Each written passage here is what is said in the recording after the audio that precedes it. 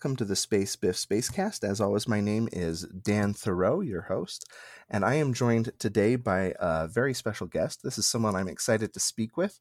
This is someone who sent me 2 of her games recently, Janice Turner. Welcome, Janice. Thank you for having me on today. Absolutely. How are you doing? I'm doing fine, thank you. And excuse any noisy children shouting in the background. It actually fills my heart with a lot of joy because you have 2 daughters and I do as well. And my daughters aren't up yet, but I'm sure they will be soon. So we'll probably have happy shouting on both ends.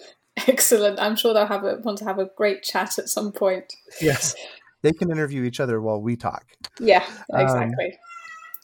That's what's been happening on work calls recently. So you mentioned on both in the manuals for your games and on your Twitter bio and so forth that you are a physicist and an inventor. Are you working as those things now, or what's your situation like?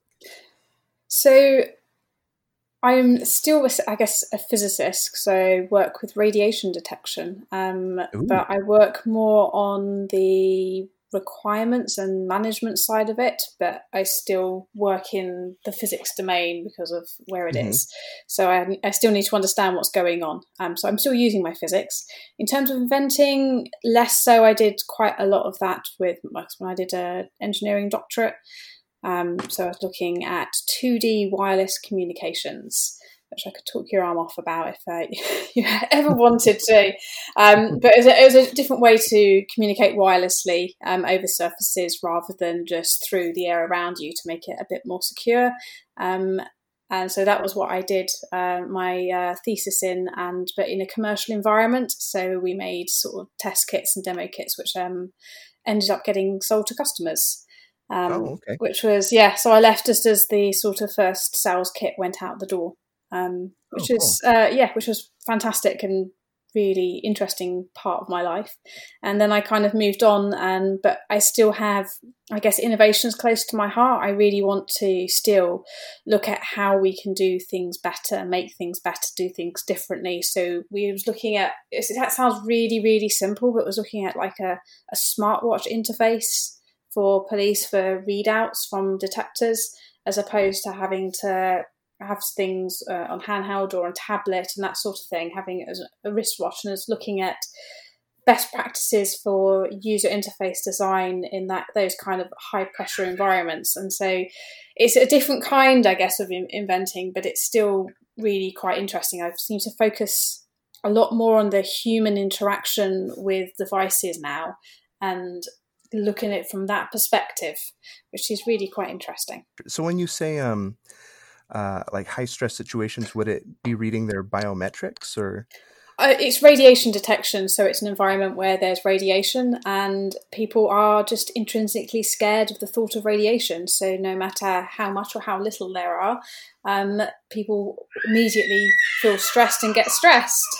At the thought of it. So it's just that those sort of high pressure environments where you're fearful. You know, the reason my mind goes to biometrics is my sister is a biomedical engineer. Okay. And so she's also a type 1 diabetic. So she does a lot of interfaces with like insulin pumps and blood sugar reading. And that type of invention, even though it's very incremental, has made a huge difference in her life. So yes, small tweaks can make huge differences with something being intuitive and not intuitive. So it sounds like you're doing a lot of conference calls. Are you on a lockdown the way we are as well? Yeah, we've been on lockdown since end of March, around that sort of time. So yes, we're working from home. What does that look like for you? Are you doing all right with it, or is it a stiff challenge for you? We're very lucky because we've got plenty of outside space, and we moved to a bigger house just before Christmas. So we've got more space than we were used to. So I think of all the people, we've been very lucky. And in terms of work, I was working mostly with the US, and I was mostly working with video calls before the lockdown. So the only change is now I'm working at home. The biggest challenge really is, I think, sort of trying to fit the homeschooling around work and it's pretty exhausting. But that's Yeah. probably the only bit. But I think we can't really complain. We're much better off than a lot of people out there. So let me ask you about your games. You recently sent me 2 games, Assembly and Sensor Ghosts. And let me say, I loved what you did with these games, Janice. I was very excited. I am always so happy to play games that are from smaller publishers. In your case, it sounds like you kickstarted both of these yourself. Do you ship them yourself? And we ship the UK orders ourselves, and then we use a fulfillment centre for international. We ship the UK ones just because we just wanted to try and give our domestic sort of customers or domestic backers a sensible price, because you always end up paying a lot being in the UK, and we can ship them cheaper than anyone else. So we take that on, which is something I hate. I hate shipping. I have come to absolutely resent it. But yeah, we ship all the UK stuff ourselves, and if you buy anything direct from us now, then it's us shipping. That sounds like a lot of work that I wouldn't do. Luckily, it's like putting labels on envelopes. Oh, good. Yeah. So it sounds like you're a proponent of child labor. No, a voluntary child play therapy. Yes, they like stickers. Okay. That's a good way to phrase it. Yes, they please, mummy, can I put the stickers on, please? Yes, of course you can. And then you find that they've stuck 6 airmail stickers on an envelope. Yeah. Rather than just the one. But hey, they love it. Why don't we talk about Assembly and Sensor Ghosts for a little bit? Yeah. Especially, let's describe them for those of our listeners who maybe haven't heard of them before. How would you describe in a couple of minutes, or as long as you need, what Assembly is about? So Assembly, I always start with theme, because for me, that's how I find it makes a game easier to remember to play if you can link it back to story. So you're on a space station. Interestingly, a deadly virus has broken out, slightly worse than coronavirus, because everyone is dead except you and maybe a friend. So you are trying to escape. The space station is in lockdown. Who would have thought, having designed this many years ago, this might resonate so much with life today? The station is in lockdown. You are trying to escape the quarantine of the computer on board that thinks you are a danger to humankind, and she's trying to prevent you. But it's a spaceship factory, and if you can build a spaceship, then you can escape and you can fly back to Earth, or at least you can attempt to, until you get onto the next game. So you are building a spaceship, which that all sounds sort of quite grandiose in terms of what you're doing, but in its real simple core, the game is basically matching those different icons and colours to different rooms, but you are very limited about how you can move it. So it's a circular ship, and you can only rotate things or swap things or draw new ones out. And every now and again, the computer gets in there and she messes everything up. So you need to make sure that you are working efficiently and looking at how much time that you have left. So it's a puzzle game. In one player, it's much, much more of a puzzle game. In a 2-player, you add in the limited communications, which adds a secondary layer onto the puzzle, because it's trying to understand what your partner's doing as well as you to work together, but with these communication limits put in place, which makes it quite a different game. And then recently we also added a 3 to 4 player one, which makes it a lot more strategic, interestingly. So you're solving the puzzle essentially twice simultaneously, but with additional players. And because you're sometimes looking about what other people have in their hands as well. By looking, I mean sort of discovering, and you might not be asking for something for your turn, so it's much more strategic. But essentially, you're building a spaceship by getting some nice chunky tokens and getting them the right cards, but you're very limited on how you do that, and you're very limited on time. That time crunch is very key to it. I think, so I've played this quite a bit with my wife, and I think that we have had 3 or 4 plays where we were only maybe 2 or 3 actions shy of victory when the game ran out of time, and I understand asphyxiated us. Is that what the AI did to us? Yes, she was venting the oxygen, so unfortunately you were asphyxiated. Well, so it goes. And Sensor Ghosts is a direct sequel. Why don't you tell us about that as well?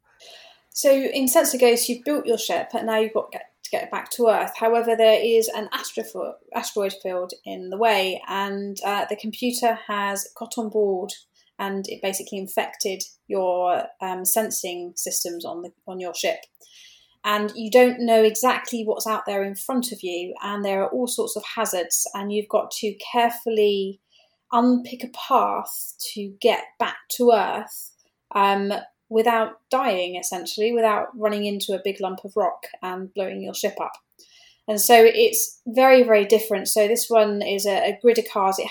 We've tried to keep some things the same. So the play mechanism is like play a card, do what it says, draw a card, are kept between the two. You've got limited time and about going through the deck and those sort of things. Those mechanics are kept the same. But each time you move onto a new card in this grid, you are flipping it over and revealing the other side. And it's what is on this other side is what you actually encounter. And there's lots of different mechanisms in the game to help you explore and discover what's on the other side. But these cards flip multiple times. And in the early stages, it's a bit of a memory game. And as you learn how to play it more, it becomes a lot more strategic because you're sort of understanding the mechanisms of the game a lot more. You're not trying to remember how to play it.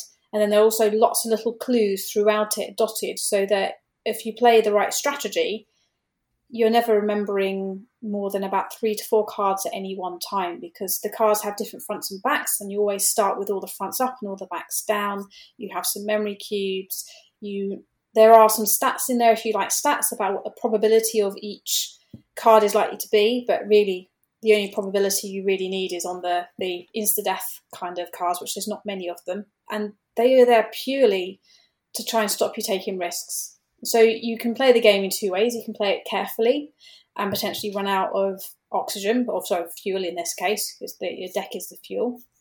Or you can risk it and potentially blow up your ship by running straight into an asteroid. And so there's this careful mix in between of knowing when to take the risk and when it's safe to take the risk, right, like charging your shields and the ship and that sort of thing, and when to play it safe. And it has this sort of interesting middle ground where you need to do a little bit of both in order to get to the end and win.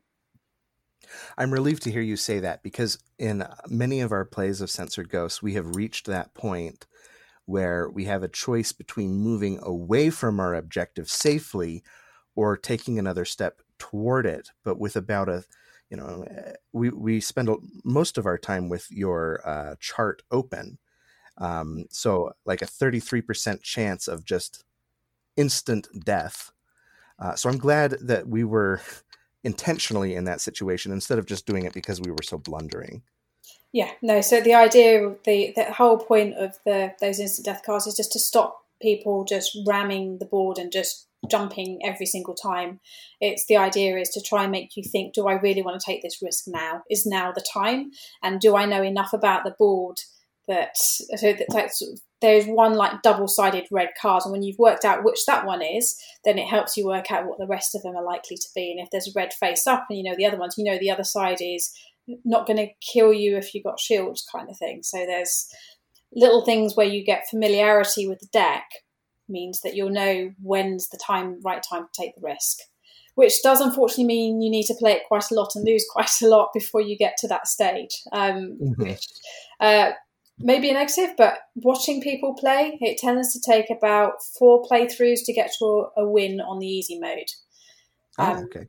So you get a little bit closer, and about 4 is where you have a good chance of maybe winning at that point, or at least getting very close. When you were designing Assembly, did you always intend to make a sequel? Was that always on your mind?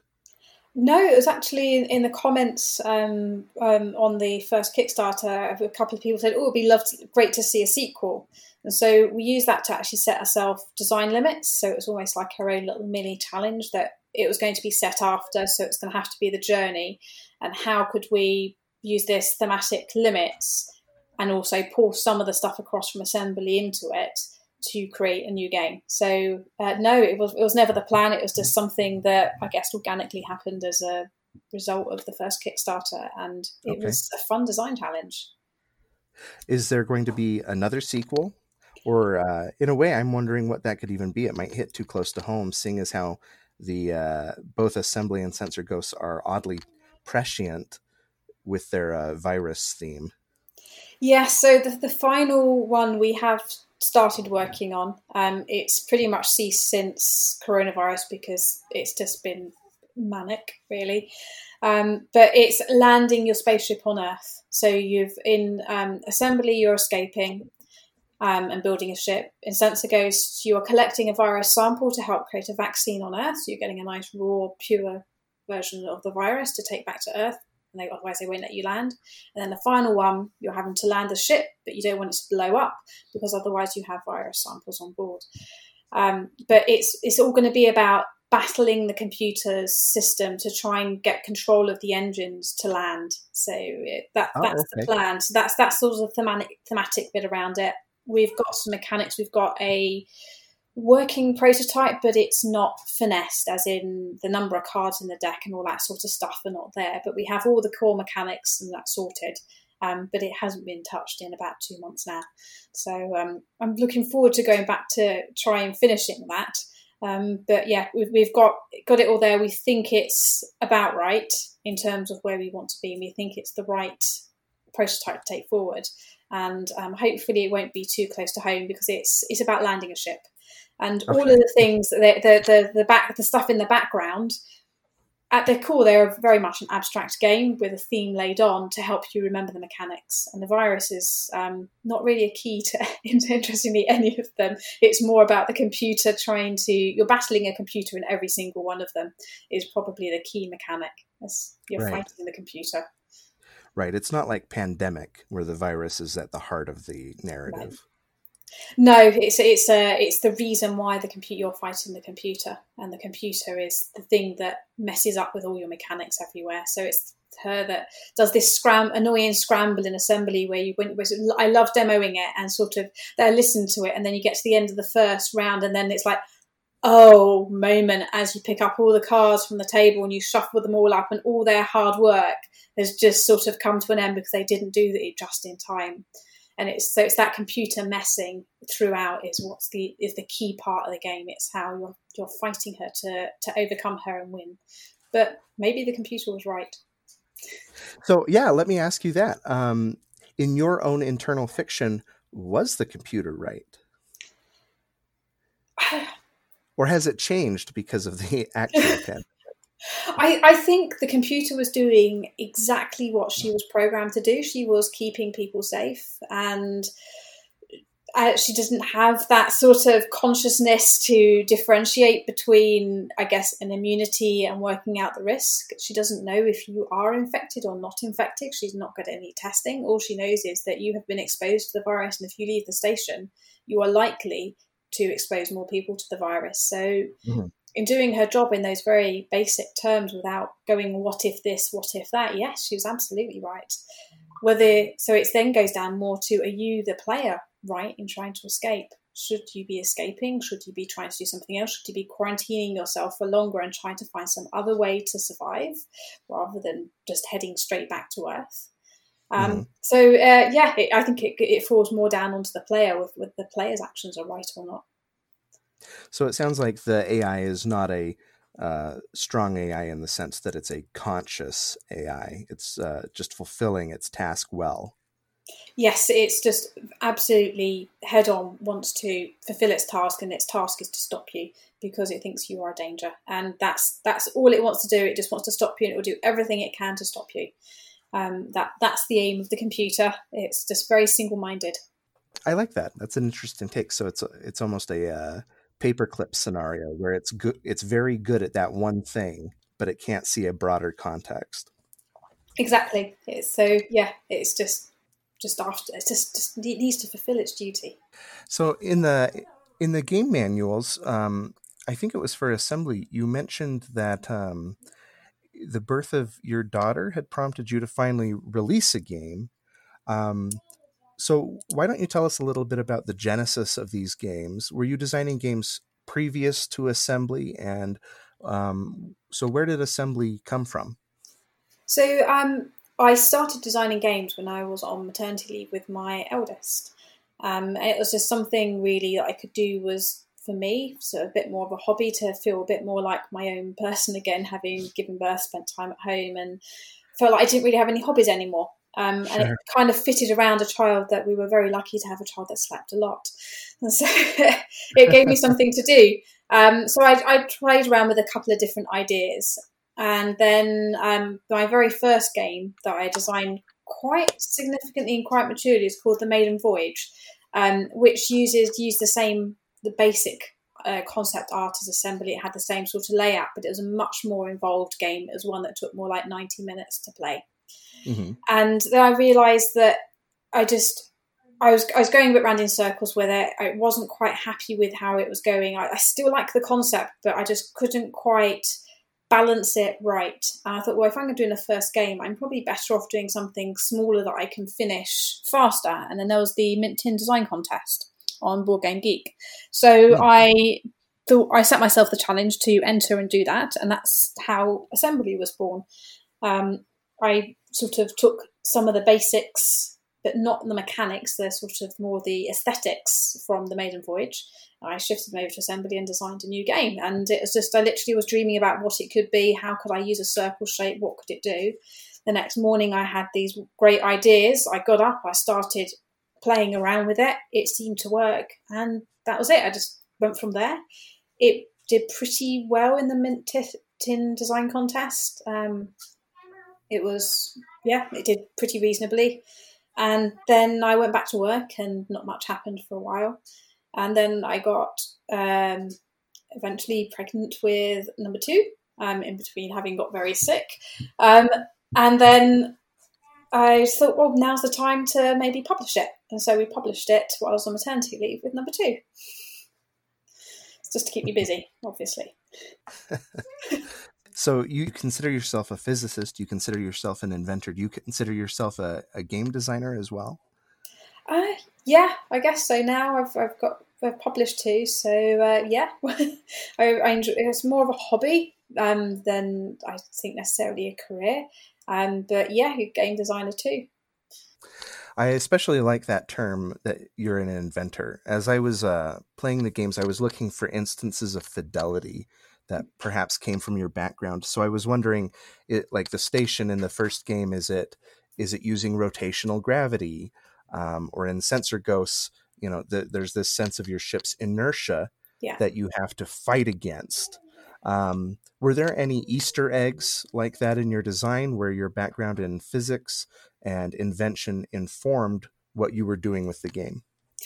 So yeah, we kind of tried to think about how it would be in the real world. So if in Assembly, if you imagine you're actually on a physical assembly line and each of the different rooms are prefabricated blocks, you're not going to be able just to jumble them around. The most likely thing is you are going to rotate everything around the assembly room together because they're all hanging, and as you're bringing them in onto the assembly line from outside it. So it's thinking very much of, I guess, a mechanical, how could you actually physically do this? And that's how the limitations were set on Assembly. And again, and it said on Sensor Ghost, the inertia of the ship, if you're going in one direction, stopping and trying to change direction, well, you're going to have to, it takes more time, it's going to take more energy to do that, and therefore you have that inertia added in there as well to make you think very carefully about when is the right time to turn.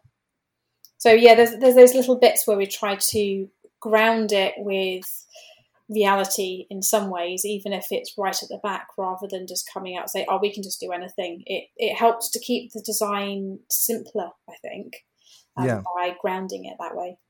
Right. It certainly made it intuitive for us. So what is, and maybe this is just pure game, but what is the boost in Sensor Ghosts? Is that a physics thing, or is it, are you taking advantage of a gravity well, or is that just pure game? So the boost was, we couldn't quite work out what to actually to call it. It's basically a bit of space that you need to go fast through because it's not safe. So sort of as time's evolved, it's sort of, I think I've got it better in mind what it is. It is a piece of space that you just can't stop in because it's not safe, and so you have to keep going through it. So yeah, it's that's why you're going fast, and that's why it's kind of called a boost. You'll be boosting your edging through it because it's not safe and you've got to get through quickly. Okay, that's the inverse of what I was thinking. Where I was thinking there was some sort of natural phenomena natural phenomenon that was making me go faster, because I love the boosts in a gameplay sense, because a lot of the risks I take are based on the boosts. Yeah, because absolutely. they're propelling me forward. No, they're the key to winning, getting enough boosts and getting them right. Yeah. But yeah, I think it's open enough. You can interpret any way you want to. So I think that over time, that's how it's evolved in my mind. I think originally I was actually thinking it was maybe more of a natural area that was kind of pushing you to go faster. But I think that's just the original one. It was more like a sort of a wormhole-y little bit through space. I thought, that's not really sufficient reality. But that was the one thing with the mechanic where we wanted to keep the mechanic, and it was how to keep it grounded at the same time. Right. But yeah, either way, it's a core mechanic, and I think it probably can have multiple explanations. But for me, it's really much it's an unsafe piece of space that you cannot stop in. Now, one thing that's really interested me about both of your games is that I think they can very easily be read as games about disability. In Assembly's case, you've mentioned that there are communication limits. Yeah. And those communication limits can have different levels of difficulty. So you might be able to ask each other questions, or maybe you can't communicate at all, which to me suggests deafness or nonverbalness. Mm-hmm. For instance, with our daughter, we do sign language. Yeah. She is not deaf, but we do sign language just because it's easy to communicate with a child. You do too. Yeah. And in Sensor Ghost's case, blindness, that you're kind of groping around a place where you have impressions of its shape, but you don't necessarily actually know if maybe there's an obstacle right in front of you. Were you considering disability when you made these games? You've mentioned a background with maybe some hurdles of your own with dyslexia. Was that something you were consciously considering? Yes, particularly with assembly. So my mum is physically disabled and was a disability rights campaigner and was often out campaigning for disability rights when I was growing up, and then set up her own organisation which was training people about disability rights so that they could help advise people better. So I was very much immersed in the world, that sort of world. And she also learnt some British Sign Language at that age, and I sort of learnt some then, and it's still with me from today. So yes, it very much was something I wanted to bring in, sort of how could we actually include something like that. So again, also the cards, using thick tokens, we went from mini cards, which was what we originally had, to big cards because of the physical disability. We had feedback that mini cards are very difficult to actually pick up and shuffle, whereas bigger cards are much easier and they can use the shuffle machine. So we actually changed from sending out review copies actually for assembly to the Kickstarter from mini cards to big cards as a result of that. We also had diversity, so the names, we tried to use names from around the world rather than just very Western names throughout it. We used silhouettes, so it wasn't clear necessarily on all of them whether they're male or female. So you can make your own decision, and the name isn't very. So some of them are not very specific whether it's male or female. So we had across the board, but we also did signing with both our children. Our eldest absolutely loved it and was signing non-stop, and I thought, well, if an 18-month-old can do like 100 signs, then an adult can learn 10 signs to play a game and actually learn something while they're doing it as well. So hopefully, I mean, how useful they are, I don't know, but at the same time, maybe will let people realise that how easy it is to learn. So yes, it was very much a conscious effort to try and bring something like that into it. And then our youngest is speech delayed. So we've been doing signing with her. And it's just, if we hadn't done it, I don't know how we would communicate with her, to be honest. And I think, alleviates a lot of her stress and frustrations that she might have had, that we have a a pretty happy little girl, even though she can't always communicate what she wants. She generally can still find a way through signing. Right. And with Sansa Ghost, we wanted to try and keep what we had learnt from Assembly in terms of things like fonts. And so again, the actual cards, the role cards, one side is written and one side is icons. So because of dyslexia, I find the writing, I at a glance, I can't read it, but the icons I get straight away. But Stewie finds much more the writing easier and doesn't like the icons. So it gives you that choice for both sides, that it should actually suit both sides if you're icon based or if you prefer writing. Right. Yeah, so there's these little things that we learned along the way, and then colour blindness, that we checked everything for colour blindness, which was quite interesting in Assembly, because there are like 12 distinct colours, plus then the cards have colours as well, with 4 different colours there. So that was quite an interesting challenge to try and get it so that each of them would be sufficiently differentiated as best we can, but then we put the icons on as well to try and gives that extra layer of differentiation. I appreciate that you did that on a couple of levels. The first is, for me, text is a lot easier to internalize quickly than symbols are. Yeah. So that was super helpful. I play enough games with enough symbols that often I get them mixed up between games. So I appreciated that. I like the symbols. I like how they look, but I could flip it over and clarify it. And the abilities on the character cards only occur rarely enough that I really just need to look at it once. Yeah. And then I know what my character can do.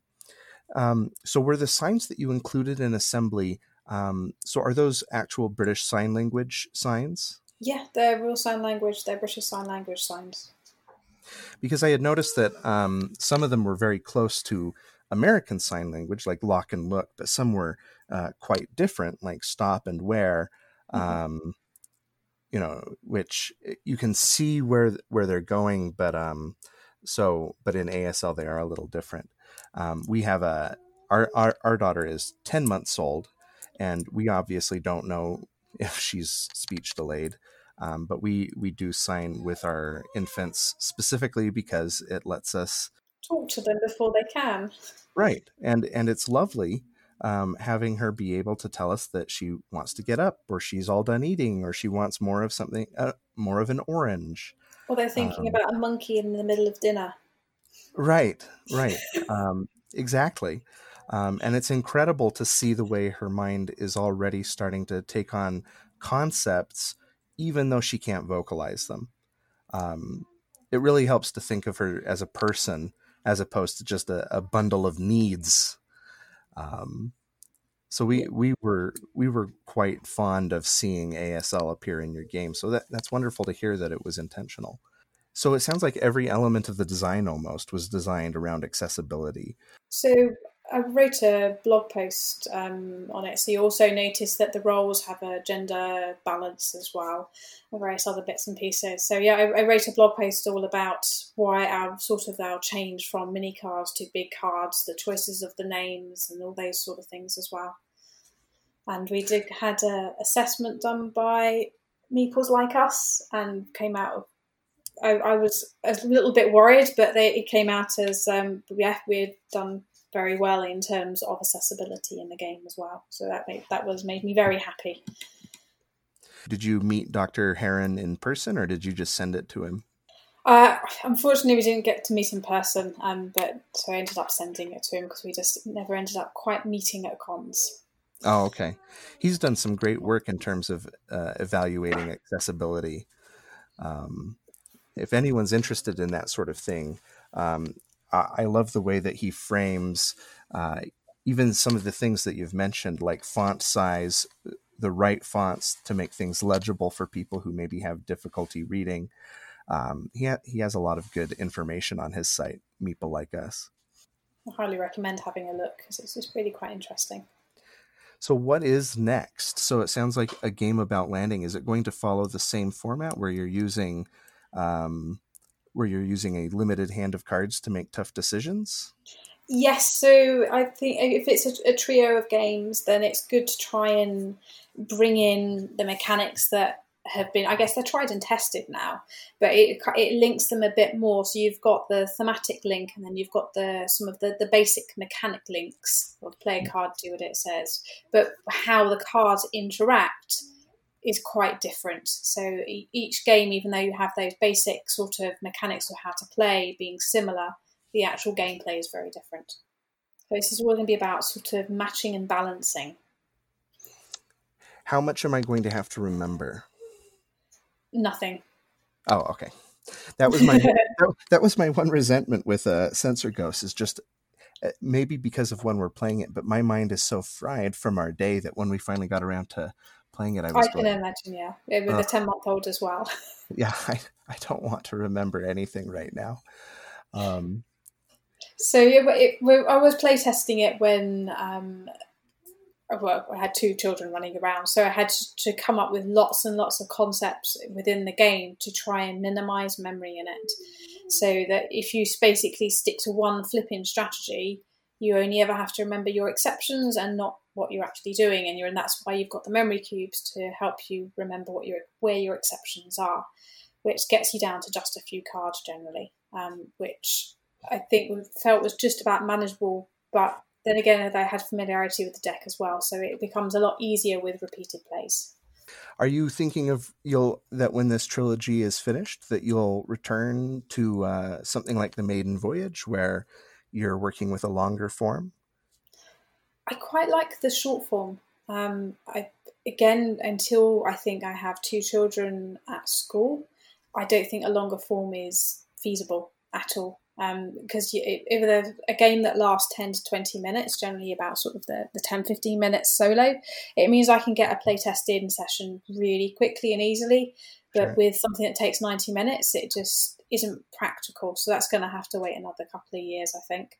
Mm-hmm. And I do have a game that it's a competitive card game, interestingly, that I played a lot when I was younger, but it doesn't seem to be very well known or very well played, and I made a number of changes to make it better at lower player counts when I was younger, interestingly. So maybe the Assembly and the Maiden Voyage wasn't the first game I designed, and so I would like to perhaps try and bring that game more to the modern day, because it was one I have very fond memories of playing with my mum and my nan with, and so that's another possibility. It's a pretty quick game. As I said, it's a bit competitive, but it's it only might take 10-15 minutes. So there's no player elimination in it. It's I'm just trying to improve that to be better, with given all the experience of modern day games than an old card game might have, and definitely make it much better at 2 players. And my ultimate goal is to try and see if I can get a solo version of it as well. So if I can get a solo version of it, then I can probably also make a co-op version of it too, which means then you get a competitive, a solo, and a co-op version of the game. So that's my more ambitious aim, which would be what I'd like to perhaps do next if it works. So I've got this, the third one in the series, and then this sort of traditional card game, bringing it into the 21st century. So is it pure utility that the small design format lets you play test and design more easily with little ones, or do you also, as an inventor and as a physicist, do you find elegance in those constraints? I didn't think that I would like it to really start, because we used to always play with much longer form games, but with children, generally you haven't got time for those longer games, and right. There is quite a challenge, as you said, designing something that's shorter, because it's easy to design something long. It's not easy to design something that's concise. So if you're thinking about writing something, you can probably write something for ages, but getting that down to a much smaller word count is much harder, which is what I guess the game design is. So I quite enjoy designing within those constraints. And the more I've been designing in this sort of shorter form, the less inclined I am to go back to the Maiden Voyage. I would like to finish it more just out of it was my first game and I'd like to try and finish it. But I've been trying to think, are there ways that could actually be made shorter and smaller and in that way? And I also do think there's enough games out there that cater for parents who can't necessarily manage longer games anymore, but want something that isn't just like equivalent to Snap, but something that has a bit more thinking, but not information overload. Right. So yeah, so at the same time, I think it would be nice to have more games out there. And given that we mostly play 2-player, having games that work particularly well at 2-player as well, it's good to have that, because I think there's a need for games like that. Well, thank you for joining us, Janice. I won't take up much more of your time. Is there anything you would like to say in closing? Anything that you want to plug about your games for our audience?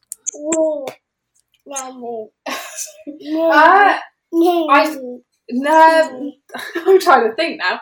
No, not really. I just really I appreciate people enjoying them. So yeah, if you're enjoying them, let me know, because it really does make our day. So it's just been fantastic to make something that we've seen people wide and far enjoying, and that just makes me really happy. Well, thank you for your time, and I will let you get back to Sammy and Kiki the kitten. Yes, Kiki is she's being lazy now. So this is the laziest I've seen her all day. Awesome. Well, thank you so much for your time. Thank you for inviting me on.